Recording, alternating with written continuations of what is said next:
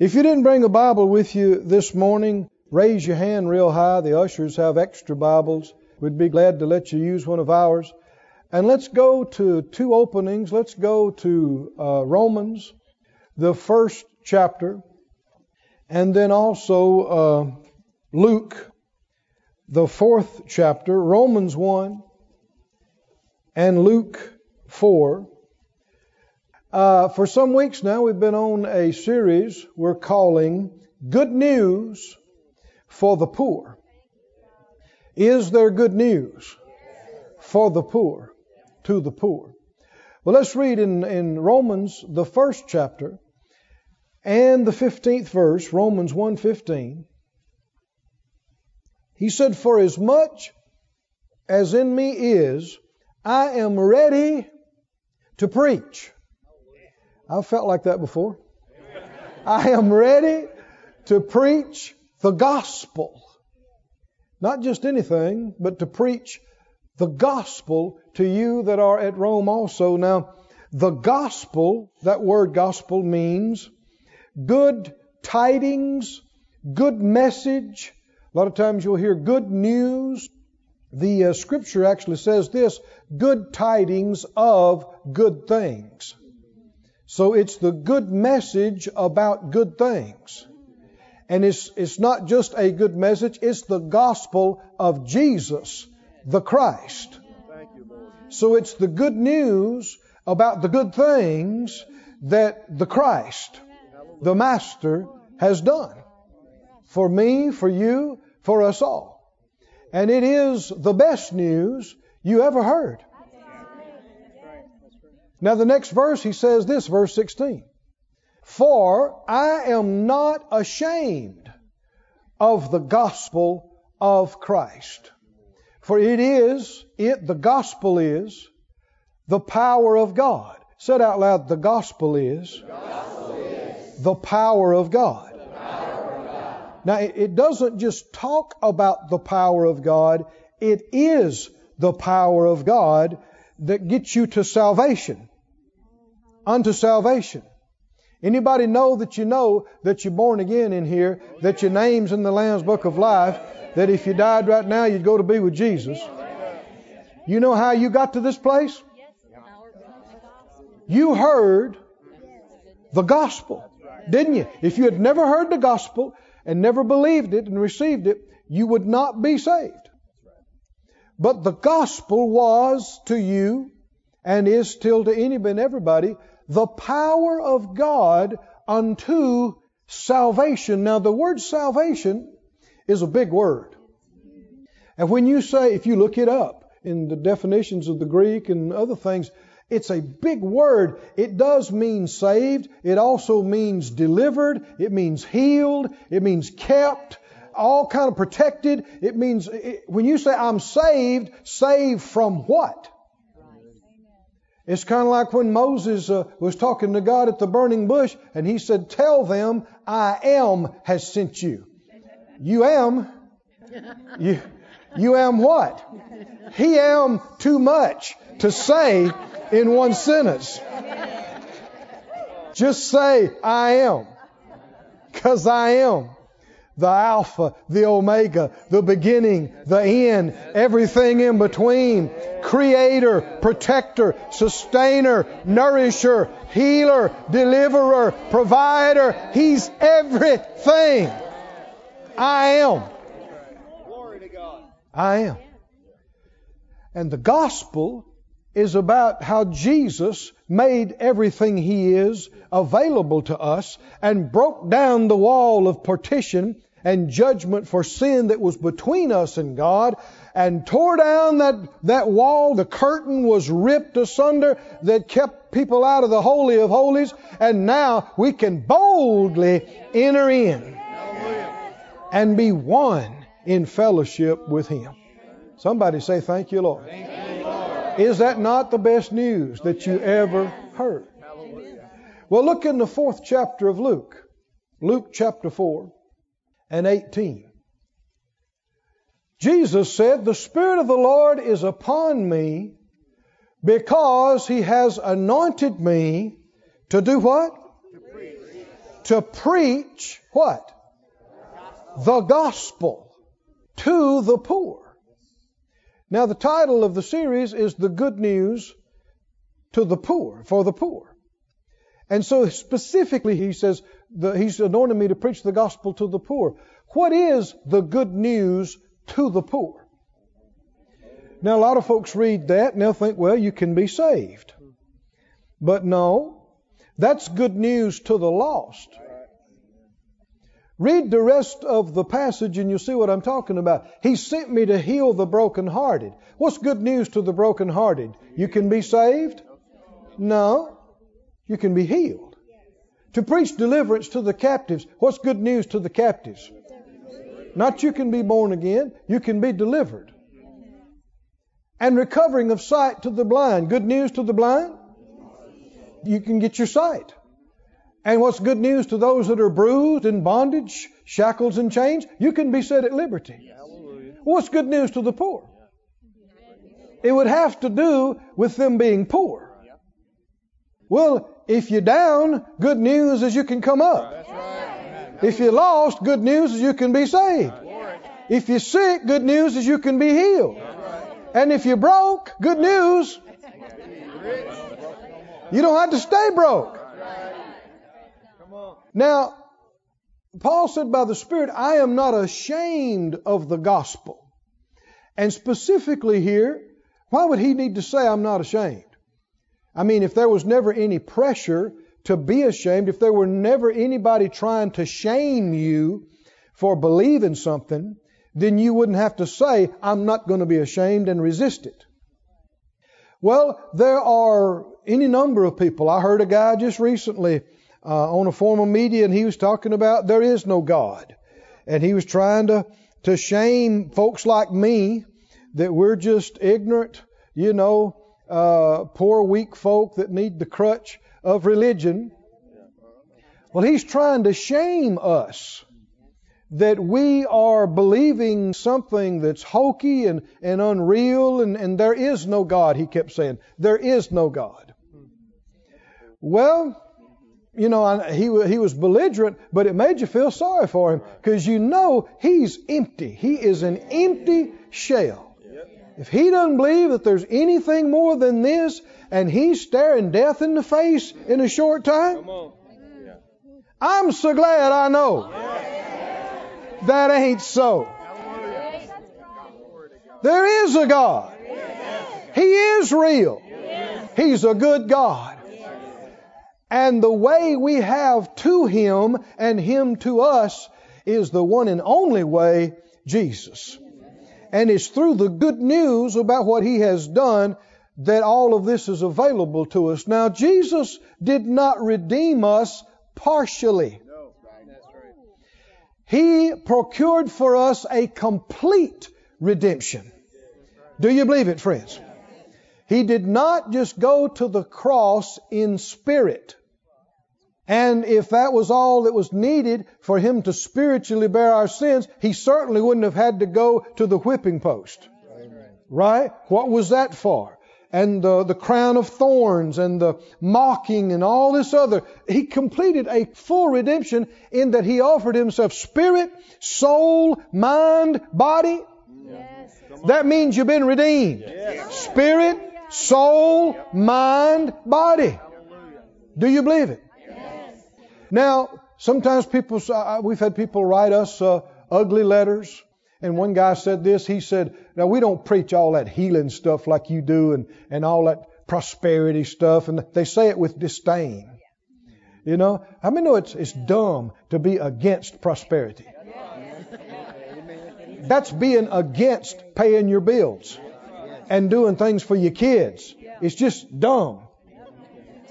It's like being against healing. Who don't want to be healed? Huh? And then people are hypocritical. They'll say, I don't believe in that healing. And then they'll go to every doctor and they'll use every procedure. That's hypocritical. If you don't believe it's God's will for you to be healed, then don't go to the doctor and try to get out of the will of God. But we got no problem with doctors. They believe in the same thing. They're fighting disease. Right? We thank God for good doctors. But let's be consistent.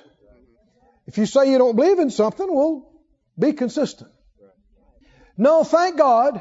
The good news is you've been redeemed. Somebody say redeemed. You've been redeemed by the blood of the Lamb.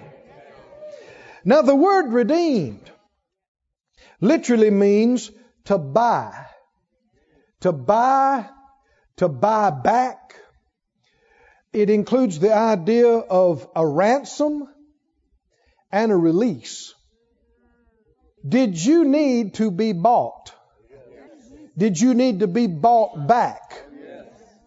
Did you need to be ransomed so you could be released? Well, see, if that's true, then you were sold into servitude. Servitude to sin. Servitude to a cruel master, the devil himself. Now we've heard some of these things about redemption. We sing songs and the word ransom is in it and this and that and the blood, but it's not as real to us as it needs to be. You've been redeemed, which means you were sold and didn't own yourself and didn't have control. You were held captive. You were held somebody else's property. And the Lord has bought you back. That's right. He has redeemed you. That's right. And without going into all the scriptures in the time, the psalmist said that no man can ransom a soul. That the price ceases forever. That means it's just too high, too costly. There is not enough gold, silver, platinum, whatever in the universe to pay for one soul. There was only one thing. Anybody remember Peter? What Peter said? You ought to turn there. Go to 1 Peter. Tells you how you were redeemed. 1 Peter 1:18. 1 Peter 1:18 says, for as much as you know that you were not redeemed with corruptible things, as silver and gold, much less paper money that's supposed to be based on silver and gold. That's right. Ain't enough of it in the world to pay for you. Now you know what that tells you? That you're worth more than $1 million. You're worth more than $1 billion. You're worth more than $1 trillion. Now you got folks shooting each other in the street for $20. What darkness to not realize the value of another human being.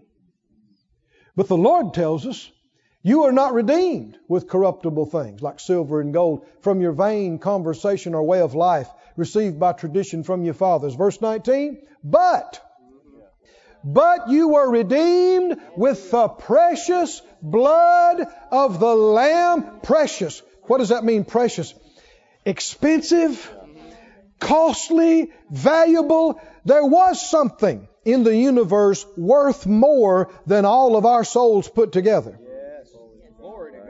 It was the blood of the Lamb, which is the blood of God, because He had no earthly father. That blood was and is valuable enough to buy us. All of us. And He shed every drop. He paid every bit of His blood and He bought us. That's how precious we are to Him.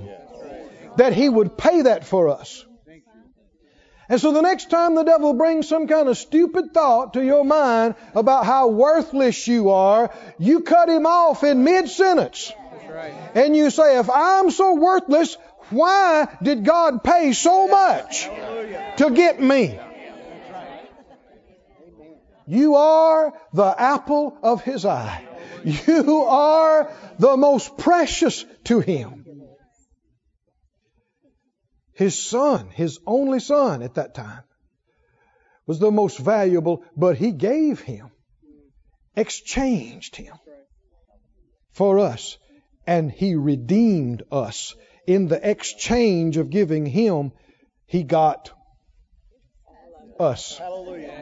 We are what He got for the biggest price God ever paid for anything. Or ever will pay, as far as I know. God the Almighty, creator of heaven and earth, the universe, paid the biggest price He ever paid for anything. And what did He get? You. He got you. And He's happy about it. He thinks it's a good deal. That's right. Yeah, that's right. And you should too. Said out loud, I am very precious in His eyes. Hallelujah. Does He love you? Does He value? Far above every other natural thing. You know, the science, falsely so-called. True science agrees with God. False science tries to eliminate God. And there are those that say, you know, it's just this amazing coincidence that this planet had the perfect atmosphere and was just the right distance from the sun, not too close, not too far away, and had the right gravity and everything for us insignificant beings to be on it. Is just no, He made it for us. We're why the whole thing is here. Now, I know people don't like that and they think that's arrogance because they think we're just a highly evolved animal. But they're wrong. I said they're wrong. The Bible's right. They're wrong. One day they'll find out that they're wrong.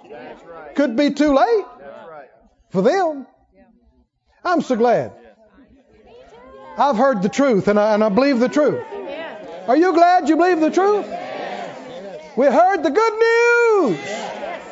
And we believed the good news. And we're not ashamed. Folk can holler, they can say what they want to, they can holler about this and holler about that, and they can try to shame us, but we won't be shamed. I said we won't be shamed because it's right. And they need to join us instead of fight us so they can be saved. Because this life is brief, it's passing. You're here, you're gone. And you do not want to go off into eternity without God. That is right. Without receiving Jesus. It's just such a terrible shame because He's already paid the price for everybody. Even the ones that don't receive it. He paid the price. Go with me to the book of Psalms, please. Psalm 103, verse 1. When we're talking about the gospel to the poor, like I had said, you know, some people have said to me, we don't preach all that healing. We don't preach all that prosperity like you do. We just preach the gospel. And yet a few weeks ago in our study, we went over to Acts 14 and we saw that in that place, Paul preached the gospel and that a man there, lame from his mother's womb who never had walked, he got faith to be healed from hearing the gospel. Now, a lot of people, they're critiquing us about it, but the gospel they preach, people can get faith to be born again, but they never get faith to be healed from hearing what they call the full gospel. And yet, don't you see, if we preached the same gospel Paul preached, people would get faith to be healed too. And not only would they get faith to be healed, they would get faith to be delivered. The poor would get faith to be prospered. Why? Because He took our place, spirit, soul, mind, body. And this provides for us a multiplicity of benefits. Hallelujah. To hear some people preach, you'd think there is one benefit of believing the gospel, and that is that you're saved and you miss hell. Thank God for that benefit. But it is not the only benefit. It is one of many.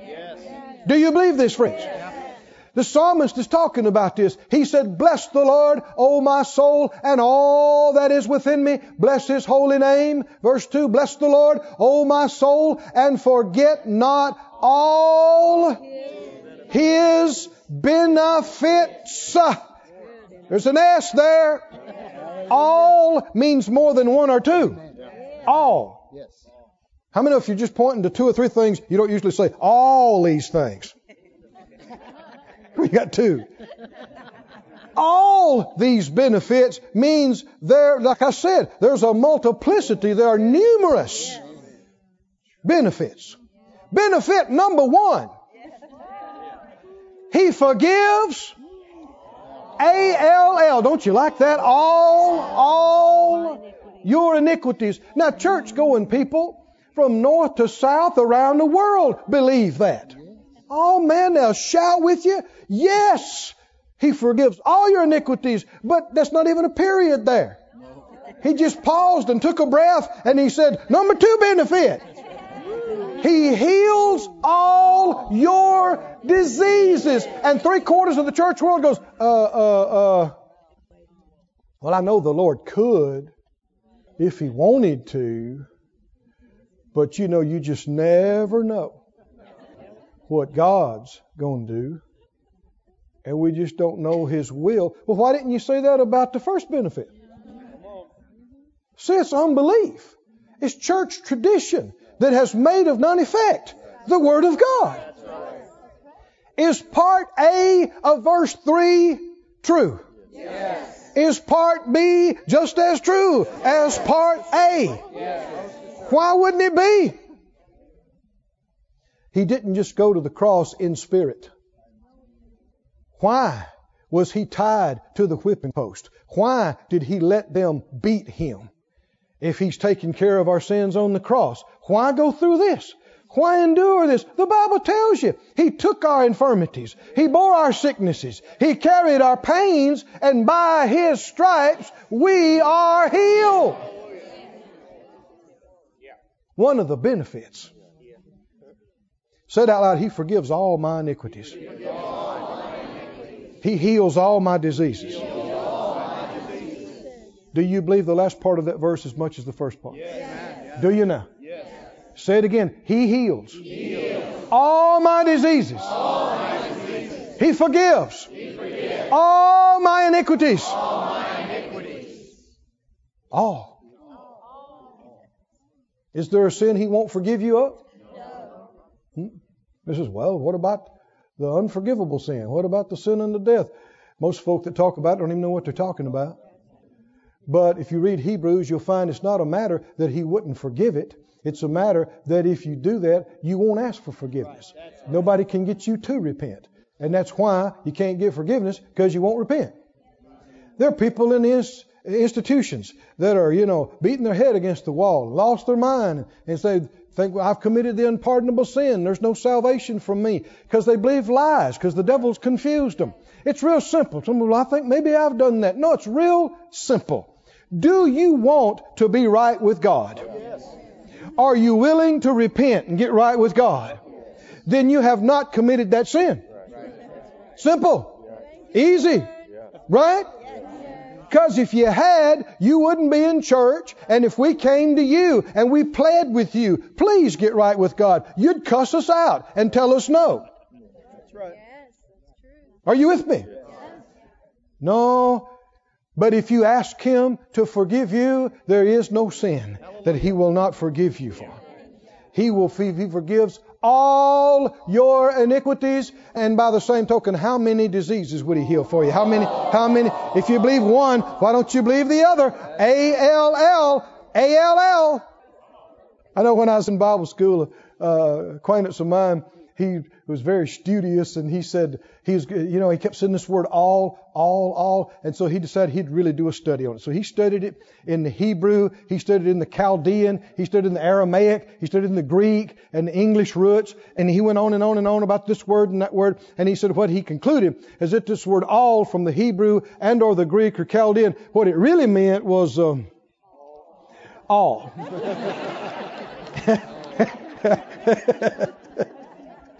How many believe all means all? Everything included, nothing excluded. A-L-L, all. Now let's keep going. There's more benefits. Keep going. Verse 4. Benefit number 3. He redeems your life from destruction. You can be gone, messed up, sold, and He'll swoop in and pick you up and pay your ransom and pay your bill and get you out of jail and get you out of debt and get you out of danger. Come on, do you believe it? And He crowns you with loving kindness and tender mercies. Is that a benefit? What a benefit. And verse 5, He satisfies your mouth with good things. Good things. Good things. Things. Somebody say things. Things. People say, well, we ought not talk about things. The Bible talks a great deal about things. You know, people say, well, we may not need them. The Bible says otherwise. You remember Matthew 6, among other places, said, after all these things, talking about what you eat and what you're going to wear and things like where you're going to live, and we'd say today what you're going to drive and all that kind of stuff. After all these things do the Gentiles seek after.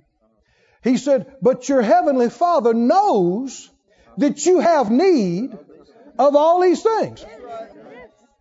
Well, we may not need them. The Bible said God knows you do.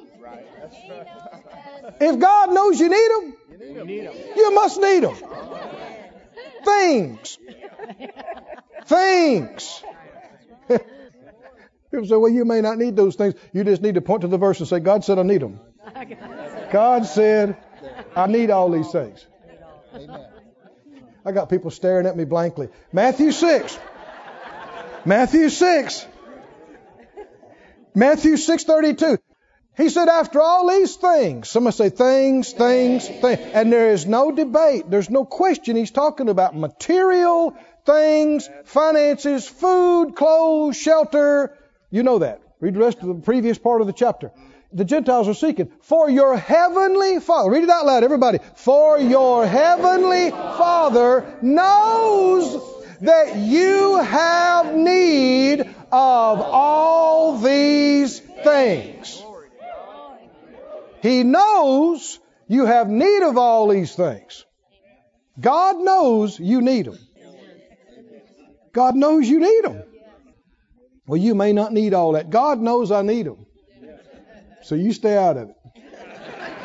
God knows I need all these things. And verse 33, the next verse, is the key to getting all of them. Do what? Don't have things on the brain. Don't think and talk about the stuff and the cars and the houses and the clothes all day long. Seek first the kingdom of God, His business, His things, and His righteousness, and all these things that God knows you need shall be added to you. I believe somebody got some revelation right here on this. Well, we may not need it. You heard some unbelieving preacher say this. That's not a scripture. The scripture says God knows you need them. Now what you going to believe? We may not need it, or God knows you need it. One of them's an unbelieving tradition. One of them's Jesus talking. You still got Psalm 103? Benefit number 1, help me out. Forgives all your iniquities. Benefit number 2. Heals all your disease. This ought to make you happy. What's good news to the sinner? He forgives all your sins. What's good news to the sick? He heals all your diseases. Now there's some more good news. Is that all the benefits? All His benefits? That's just 2. All implies a number. Verse 4, He redeems your life from destruction. He crowns you with love and kindness and tender mercy. Mercy is when you've messed up. If you've done everything right, you can get by on justice. You need mercy when if you get what's coming to you, you're in trouble. And people say, well, you reap what you sow. You've made your bed hard, and now you got to lay in it. Not if somebody else lays in it for you.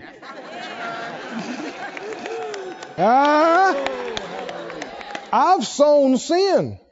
And the wages of sin is death, eternal death. But I ain't going to hell. And I'm not paying for it.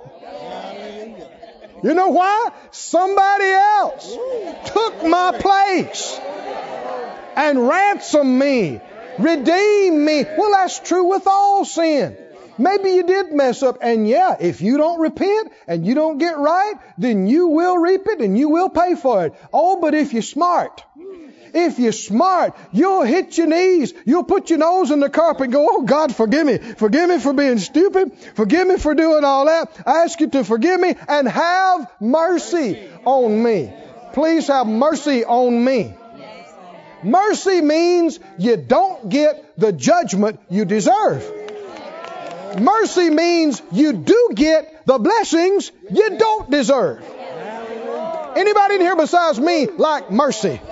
Oh, mercy, mercy, mercy. Somebody say mercy on me. Mercy on me. Maybe that's where mercy me came from. I don't know. Mercy me. Yeah, mercy for me. Mercy on me. It'd be a real good one to just delete this phrase, shame on you. You ain't got no business saying that to anybody, ever. Just toss that out like cuss words. And how about saying mercy on you? And on me too. Mercy me and mercy you. Mercy for me and mercy for you. Shame on nobody. He took our shame. Amen. He took our judgment. Can you say glory to God? Man, I'm glad I came today. I'd have preached this just to myself. Whew. Keep reading. Psalm 103. What's the next benefit? He satisfies your mouth with what? Good what? Good things. Not bad things. Not broke things. Good things. Not junk things. Bible said if you're willing and obedient, you'll eat the good stuff. Good. Top notch, best of the land. Let me tell you a little secret about believing God. Anytime you need something, I don't care if it's a house, a piece of clothes, a lawnmower, whatever it is, go to the top first. Find out what is the very best, regardless of price or availability, what is the very best for your situation. That's right. And then find out where your faith is. Come on. But don't start at the bottom. Don't go try to find the cheapest thing. Go try to find out what is the very best thing to take care of this job for our situation. Try to find that out. And then see where your faith is. And the Lord, and you, if you can't start there, you might start somewhere and then step up to there. Before it's over with. But don't start at the bottom. I mean, if you aim for the very top and you're 2 rungs below, you're still at a high place. Right? But if you aim for the bottom and get all of it, you never got off the ground. He does what? He satisfies your mouth with good things so that your youth is renewed like the eagles. Now, stress, anguish, grief, sorrow, worry, fear, anxiety will age you prematurely. No question about it. It'll make you old before your time. And it ages you not just externally, but the reason things start showing up externally is because things are aging internally. But here's some good news. You get free from all the pressures of all the debts and not having enough and lack and struggle and the arguments that people have as a result of it. And you get all your sins and iniquities forgiven and all your diseases are healed and the Lord fills your life with good things. This works toward reversing the aging process. Where the other expedites the aging process, this can actually turn the clock back for you some. I didn't say this to cause you to stay 18 for 100 years, but this will cause your youth to be renewed. You'll be reinvigorated. Instead of getting old before your time, people look at you and go, "What? You don't look that old. You look younger, and you look younger now than you did 2 years ago. What's going on with you?" The gospel. You tell people the gospel is making me young. People go, "Huh?" Yes. The gospel is the power of God unto salvation. It can change your insides. It can change your organs and your glands and your immune system. Do you believe this? I'm not making this up. The scriptures say His words are life to those that find them and health to all their flesh. His words. His words. His words. Whew. Look with me. You go to Jeremiah. And I'm going to read to you from somewhere else. You go to Jeremiah 17 and then find also after that Isaiah 48. Jeremiah 17 and Isaiah 48. Put up on the screen for us 1 Corinthians 7:23. 1 Corinthians 7:23 on the screen. You're going where? Jeremiah 17 and Isaiah 48. Now, if you've not been with us, it would behoove you to get the previous messages. We've already covered a lot of ground. And there is deception and misconception about the church's role in the earth and job. And there has been an overemphasis of the importance of ministering to the poor. And there has been an underemphasis of the importance of the gospel. If you let unbelievers influence you, they will shame you into not having anything and spending all your resources for the poor. Shame on you having a car that nice. You should give that to the poor. Shame on you having a building like that. Shame on you. They will try to shame you at what they're trying to shame you for, though many Christians have not realized it. They're trying to shame you for the gospel. Now there is covetousness, which is idolatry. We've already talked about that.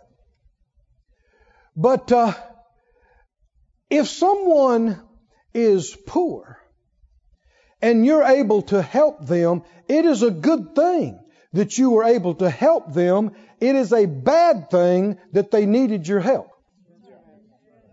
People say, well, if it was God's will for everybody to prosper, then there wouldn't be any poor. Everybody would be prosperous.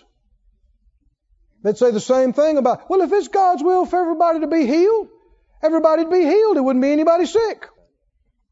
Well, back up another step. Right. If it's God's will for everybody to be saved, everybody'd be saved and nobody'd be lost. Right. No, we have to believe it. And we have to receive it. And because not all will believe it, there's always going to be lost people. There's always going to be people in sin. Let's just back up on this. Among Christians, is it God's will for any Christian to be in sin and live in sin? No. Are there any Christians sinning? Yeah. So would you say because they have sin in their life, that proves it's not God's will for all Christians to be sin-free? No.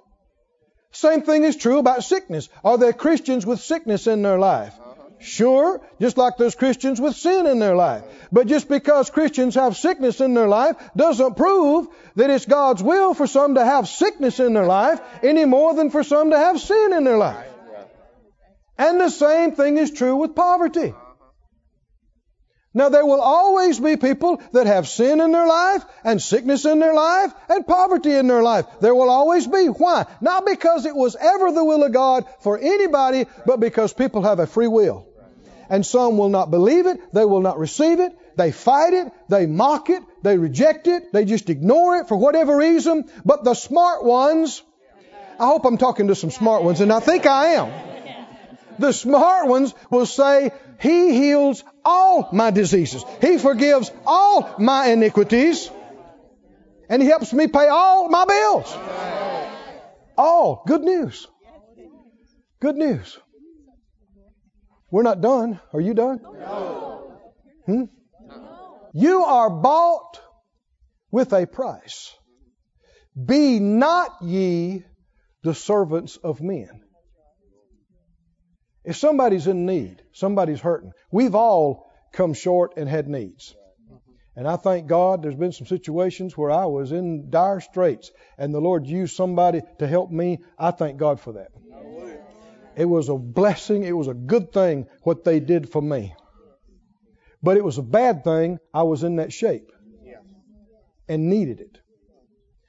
And what men who don't believe in God keep talking about, well, the government needs to take care of all these folks. Well, the church needs to take care of all these folks. Well, if you're rich, it's your obligation and responsibility to take care of all these folks. Is it now? No. Said who? That is man looking to man.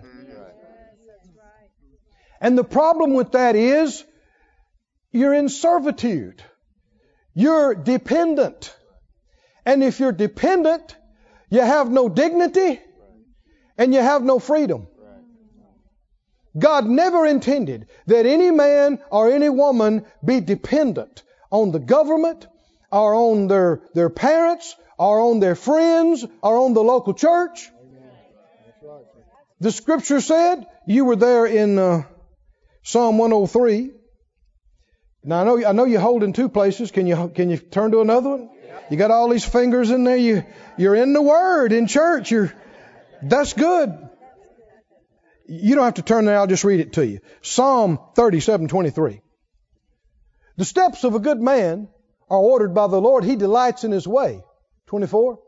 Though he fall, he shall not be utterly cast down. The Lord upholds him with His hand. I've been young and now I'm old, yet have I not seen the righteous forsaken, nor his seed doing what? Begging bread. Not begging. We saw from Psalm 113 that He lifts up the poor out of the dunghill, and 1 Samuel 2, where this is a quote from, it says He lifts up the beggar. God never intended that any man or woman be a beggar. The righteous, the redeemed, are not beggars. Say it out loud, I'm not a beggar. I'm a believer. I'm the redeemed. I don't have to beg any man for anything. Now, friend, listen to me now. You ever get in a situation where you're looking at somebody, I don't care if it's a doctor, it's a lawyer, it's a banker, it's a preacher, I don't care who it is, and you feel like I've got to have their help. I'm not going to make it. And you get to the point where your voice is cracking and you're pleading with them. It's time for you to stand up and leave. Did you hear me? Because they are not your Savior. They are not your deliverer. They're not your healer. Come on, are you listening to me? They are not your mediator. They are not your provider. You get up and you quit that. And you get your eyes off of them and get your eyes on the God with whom nothing is impossible. Come on, are you listening to me? And you get in faith like you know to do. I don't care who it is. I don't care what they've got or what they don't have or what they said they would do. Makes no difference. Well, they told me they'd do it. Now they're backing out. That's between them and God. Well, if they don't do it, then I won't have it. If you say so. Well, I don't know of any other way. Oh, yes, you do. You know somebody else. I said, you know somebody else. I know a minister friend of mine. He was preaching a series in his church. And he had a man who was just one of the strongest men and families in his church, and his kids and his grandkids and their families were all in the church, and he was by far the biggest giver. He was very wealthy, and he told him he wanted to see him. And so he spoke to him, and he said, I can't go along with this series that you're preaching. He said, if you continue to preach that, I'm leaving, I'm pulling my families out. And of course, his giving. And he said, well, brother, I love you, and you've been such a blessing to this church and to me, but, you can't tell me what to preach. It wasn't not to preach. I didn't just decide to do this off the top of my head. I believe the Lord's leading me to do this. And so, without saying it, if he listens to him and the Lord really told him to do it, what's he doing? He's ignoring the Lord. And so the man said, well, okay, I'm leaving. So he's walking out the door, and he's going across the parking lot, and the pastor looked out the window and he said, Lord, there goes the biggest giver in my church. He said, the Lord spoke to him and said, no, I'm still here. I'm still here. And he said it wasn't but just a few months. He had 3 just as strong as that guy was in his church. It's just sad if somebody gets, to thinking that things can't make it without their money or without their stuff. No, thank God you don't have to beg anybody. Plead with anybody. Say it out loud, the Lord's my Redeemer. I don't have to beg. In Jeremiah, you holding your place there? Jeremiah, what did we say, 17? Verse 5. 17:5. Thus says the Lord, cursed be the man that does what? Trusts in man and makes flesh his arm. Now, arm is what you lean on when you need something. You hold to. You feel weak. You're in need. You reach up, grab somebody's arm to help you to hold. When you need something, when you feel weak, don't reach to the side. Reach up. Hallelujah. Glory to God. Don't reach beside you. Don't reach for your brother's arm, your sister's arm, your husband's arm, your wife's arm, your daddy's arm, your mama's arm, your pastor's arm. Got a lot of folk looking at me like, well, I like to go and cry. Sometimes the Lord will use people to comfort us and minister to us. It's really Him doing it through them. But don't you reach and grab for them. Come on, are you listening? Don't you reach for that, because there's a curse that comes when flesh is your arm and your heart departs from the Lord. Notice what will happen. Verse 6. He will be like the heath in the desert. He will not even see when good comes, but will inhabit the parched places in the wilderness, in a salt land and not inhabited. That is bleak. That is dry. That is desolate. That is barren. That is poverty. Trusting people will break you poor. Waiting on people to take pity on you, waiting on people to remember you, waiting on government, waiting on the company, waiting on family, you will wind up in a bleak, barren, desolate place, broken, bitter, and it's because you reached for flesh. Poverty. Religious tradition will make you a beggar. Begging God, begging preachers, begging the bank, begging this one, begging that one. Believing the gospel. Believing you've been redeemed. Believing you're a child of God will cause you to stop begging and stand up on your feet and start believing. Somebody say, thank you, Lord. Read verse 7. Look at verse 7. Here's the part I like. I don't want to be in the cursed camp. Blessed is the man that does what? He doesn't trust in the arm of flesh. He's not looking to man to get him out of this. He's trusting in the Lord. And in whose hope the Lord is, his expectation. Who are you expecting to help you out? The Lord. Now, He may use people. He uses people all the time. But who He uses, where, when, and how is His business, not mine. I'm never to get my eyes on anybody. They're not my source. Verse 8. What about this man that trusts in the Lord? He'll be like a tree planted by the waters, spreads out her roots by the river, shall not see when heat comes. I don't care how dry and how it hasn't rained. When your roots are tapped into the river, it doesn't matter. You are soaking up the H2O.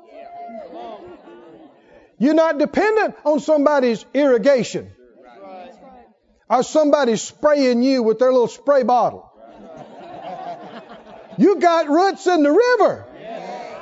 Come on, can you see it? You won't even, now see, the other guy won't even see when good comes.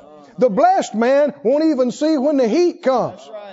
They'll say, man, ain't this drought bad? And you'll go, what drought? We don't have any drought over here. Her leaf will be green. She'll not be careful in the year of drought. Neither shall cease from yielding fruit. Does that sound like prosperity to you? Go with me to, you got your place there in Isaiah, don't you? Isaiah 48, verse 17. Thus says the Lord, your Redeemer, the Holy One of Israel. I am the Lord your God, which does what? Teaches you to profit, which leads you by the way that you should go. What's good news to a poor man, to a poor woman? What did the Lord say to him? I am the Lord your God. I am your Redeemer. And now I'm going to help you. I'm going to get you up off this garbage pile. I'm going to teach you how to profit. I'm going to teach you how to prosper. You listen to me and I'm taking you places. Isn't that the best news a broke man ever heard? He said, I'm your Redeemer. I'm the Lord, your God, that shows you how to get out of this. Get out of all this brokenness and debt and teaches you how to profit. You're not supposed to be going in the hole every day. Supposed to be making a profit. Increasing. 18. Oh, that you had hearkened to my commandments, that you would listen to me, then had your peace been as a river and your righteousness as the waves of the sea. Now that same word peace, same word, is translated prosperity numerous places throughout the Old Testament. The Amplified brings it out. Listen to it. Amplified verse 18, then your peace and prosperity should have been like a flowing river. The New Century Version says, good things would have flowed to you like the waves of the sea. Today's English version says, if you only listened to my commandments, even though you've been redeemed, you still got to listen. Do what He tells you to do. If you'd listened, then blessings would have flowed for you like a stream that never goes dry. Thank you, Lord. Listen to the NET, the New English Translation. Says, this is what the Lord your protector says, the Holy One of Israel. I am the Lord your God who teaches you how to succeed. Will God teach you how to succeed? How to prosper? How to increase? Somebody said out loud, He's teaching me how to succeed. You ever find a verse that said He'll teach you how to fail? No. That's the devil show you how to do that. The devil and religious people. Oh, brother, God may be getting glory in this failure. We just never know. Baloney. A curse is a curse. Failure is failure. God is not the author of failure. Thanks be unto God, who always causes us to triumph. If you listen to Him, He will show you how to succeed. I'm the Lord your God who teaches you how to succeed, teaches you how to profit, how to prosper, who leads you in the way you should go. Say it out loud. He's teaching me. He's teaching me how to prosper, how to succeed, how to profit. He's leading me in the way I should go. Verse 18, it goes on to say, if only you had obeyed my commands, prosperity would have flowed to you like a river. Deliverance would have come to you like the waves of the sea. You ever been to the ocean? You ever seen the waves coming in? Huh? That's prosperity. You ever seen a river flowing and gushing down? That's prosperity coming to you. And deliverance flowing over you. All you got to do is receive Him as your Redeemer and listen and do what He tells you to do. It's doable. You can do it. Deuteronomy 8:18. You don't have to turn there, but they'll put it up on the screen for us. Deuteronomy 8:18. He said this, you shall remember the Lord your God. It is He that gives you power to get wealth. Why? That He may establish His covenant. You've been redeemed. You have a covenant with God. And He establishes, this is part of Him establishing His covenant, because this is part of redemption. Part of the gospel is that not only did He pay for your sins, Him who knew no sin was made to be sin. Right? For us, not for Him, for us. So that we could be made the righteousness of God in Christ. He took our infirmities. He bore our sicknesses. He carried our pains. By His stripes we're healed. And do you know the same Bible said, though He was so rich, yet for your sakes He became poor, so that you, through that poverty, might be rich. Rich. It's a Bible word. Get used to it.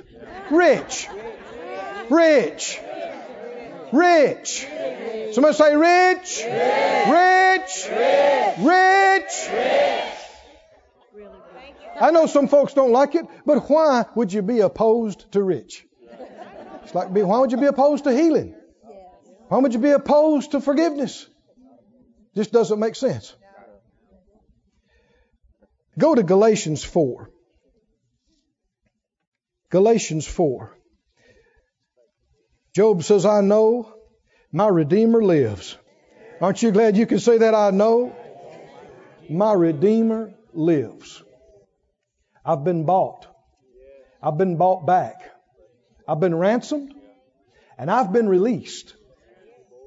Released from what? Servitude. Servitude to sin. Servitude to sickness. Servitude to mental oppression and anguish. Servitude to poverty and lack. All of these are bondage. Sin is bondage. People talk about, I'm free to do anything I want to. Of whatever a man is overcome, to the same he's brought into bondage. No, you're not free to sin. You're in bondage to sin. And it's like people say, I can quit this anytime I want to. Show us. And you'll find out what a grip it has on you. No, it's not freedom. It's bondage. And you can be free. Getting drunk as much as you want to is not being free. People act like, I'm just having a good time, No, there's gnawing craving in you, and you don't want it. And you keep going back to it. That ain't freedom. I'm free to do all the drugs I want to. That ain't free. I'm free to have all the illicit sex and have relations with everybody and party. That ain't freedom. None of these folk love you, and you don't love them, and you got nothing, and you go home alone, and you're empty, and then you're pushed and pressed by this lust. You can't look at anybody and just see them as a human being. Bondage. I said it's bondage. That ain't freedom. Sin is not freedom. Sickness is bondage. You get enough sickness in your life, you can't even get out of the bed. That's just like being chained to your house. You talk about bondage. If you don't have enough energy, you don't have enough strength and able-bodied to go and work for the Lord and do what you need to do, it's bondage. And poverty is the same thing. You can be saved and full of the Word and full of faith and able-bodied, but if you hadn't got enough money to get out of the front yard, come on. You know what I'm talking about? You can't do anything, can't go anywhere, can't accomplish anything. It's bondage. Have anybody ever felt the bondage of poverty and lack? I have, and I despise it. It's not God. It's not right. Oh, but friends, you have been redeemed. You have been ransomed and released. Galatians 4. It's good news. Good news makes you happy. Galatians 4:4. He says, but when the fullness of time was come, God sent forth His Son, made of a woman, made under the law. For what? To redeem them that were under the law, that we might receive the adoption of sons. Keep reading.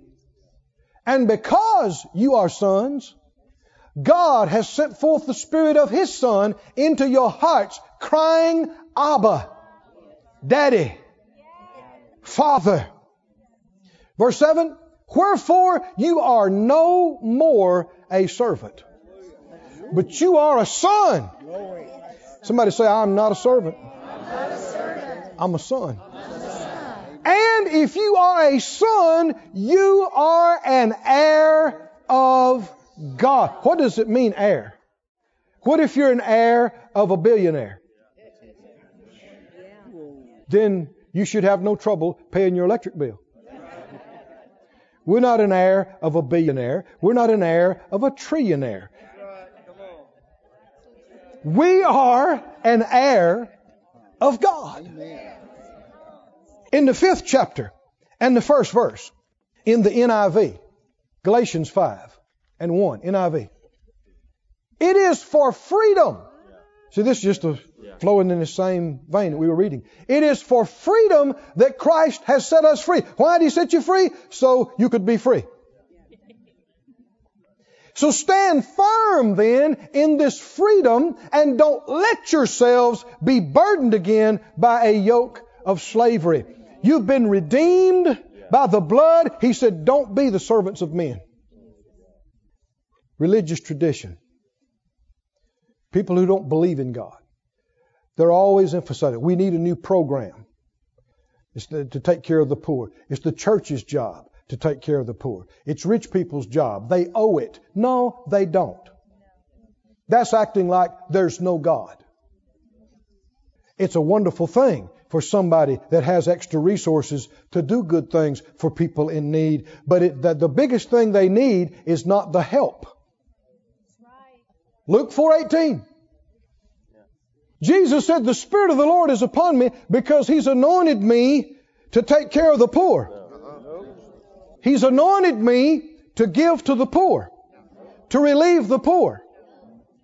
Did Jesus give everything He had materially in His life and ministry to the poor? No, He did not. No, He didn't.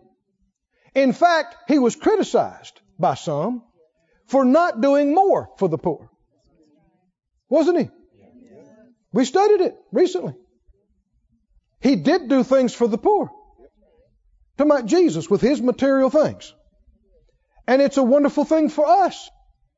But the biggest thing the poor need is not help. Thank God. If you're hungry and you get something to eat, that's a good thing. You need clothes, you got a place to stay. It is, though, a temporary fix. It's a temporary fix. There will never be a government program that can take care of all the poor. There will never be enough of local church ability to take care of the poor. God never intended for it to be that way. What did He do first and foremost for the poor? Come on, read the Scripture. Read the Scripture. What did He do? He must have known what was the biggest thing the poor needed. Was what? The gospel. Why? Because it is the power of God unto salvation. It's the good news that God will get you up off of that garbage pile. He will teach you how to succeed. He will teach you how to prosper. He'll put seed in your hand. He'll show you where to sow it. He'll get you a job. Come on, are you listening? He will get you up out of there. And if you needed help and you got help, thank God. But don't sit down and say, help me the rest of my life. No. You got the same source we got. Come on, believe Him. Let Him lift you up. Let Him take you up. And how many believe that in a short amount of time, when you were like this, now you can come up and you can be the one ministering to the man or the woman that's down, and you tell them the same thing. Now, I'm helping you today, but I'm not your source. I can never be. But listen to this good message. Let me tell you what God has done for you. 2 Corinthians, in closing, I think, 9th chapter. Isn't it wonderful to know we don't have to beg? Not too long back, a few years, I met with a young man at a restaurant and talking to him about some things. And he told me, looked at me across the table and said, I know I'm called. I know I'm supposed to preach. But I grew up around preachers and saw these kind of things and how broke they were and always asking for money. And I just ain't going to live like that. And I guess to this day, he's not in the ministry. He better get with it. He's not a young man anymore. He thought, I'd rather disobey God than be a beggar. Not knowing it's a lie. You don't have to beg. You can believe. I'm a preacher. And if you've been around here, you know I don't beg.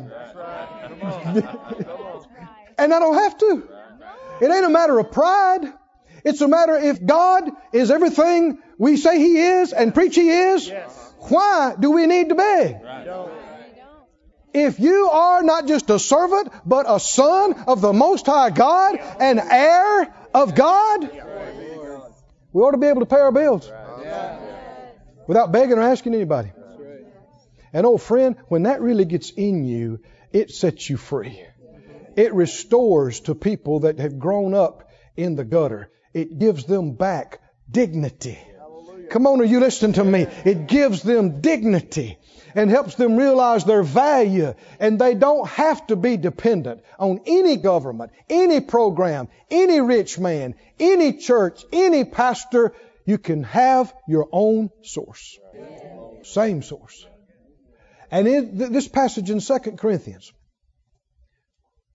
9:8, it says, God is able to make all grace abound towards you. Let's look at this in the Amplified. He's able to make all grace, every favor and earthly blessing, come to you in abundance. Why? For what purpose? That He may establish His covenant. That you may experience the full benefits of redemption and ransom and release. And here it says it like this, that you may always and under all circumstances and whatever the need. How many think this would cover every situation? Always, under all circumstances, whatever the need. Oh, read these next words. Be what? Self-sufficient. Possessing enough to require no aid or support and furnished in abundance for every good work and charitable donation. You're not independent of God. You're totally dependent upon Him, but that makes you independent as far as other people are concerned. You're not dependent. And so you don't have to push people too hard to sell them stuff. And you don't have to compromise or lie or beg the banker or beg this one or beg your supervisor to give you a raise. You don't have to stoop to that. You don't have to diminish yourself to that. Why? Because they're not your source. Never were, never will be. They give you your little raise. It ain't going to be enough to do everything you need to do. If they buy that, you have that sale, that's not going to be enough. You get your eyes off of them. I said you get your eyes off of them. You get your eyes on your God. You say, Lord, you are my source. You have redeemed me. And you are teaching me how to profit. And you are showing me how to prosper. And you are giving me power to get wealth. You're lifting me up. You're showing me how to go and the way to go. And go ahead and say this out loud. Put that scripture back up in the Amplified. Say it out loud. I will. Always. And under all circumstances. And whatever the need. I will be self-sufficient. I will possess enough to require no aid, no support, and I'll be furnished in abundance for every good work. Glory to God. Glory to God. God wants to make every sinner an evangelist. He wants to make every sick person a healing minister. He wants to make every poor person a supporter of the gospel and every good work. Can you see this? And would that not give God glory? That you were in the ditch, you owed everybody everything, and in a short amount of time they come back, you're looking good, your youth is renewed, you're dressed good, living good, riding good, giving big offerings, helping people right and left, get natural things and get the gospel. Doesn't that give God more glory than you having a sad sack, sorry life? You were diseased, you were weak, could hardly leave the house. They come back and see you later. Your cheeks are rosy. Your eyes are bright. And you tell them that you prayed for 3 people last week and they got healed too. You were the scourge of the community. Lying, stealing rascal. But they come back and find out that you are one of the strongest people in the church now. And you just got 5 people saved last week. Doesn't this give glory to God? Why? Let the redeemed of the Lord say so. Stand up on your feet and say so. Woo, thank you, Lord. Thank you, Lord. Thank you, Lord. Thank you, Lord. Thank you, Lord. Thank you, Lord. Thank you, Lord. This ministry has been brought to you today free of charge by the partners of More Life Ministries and Faith Life Church. If you would like to help send this word to others at no charge, you can become a word sender today. For more information, visit our website at morelife.org.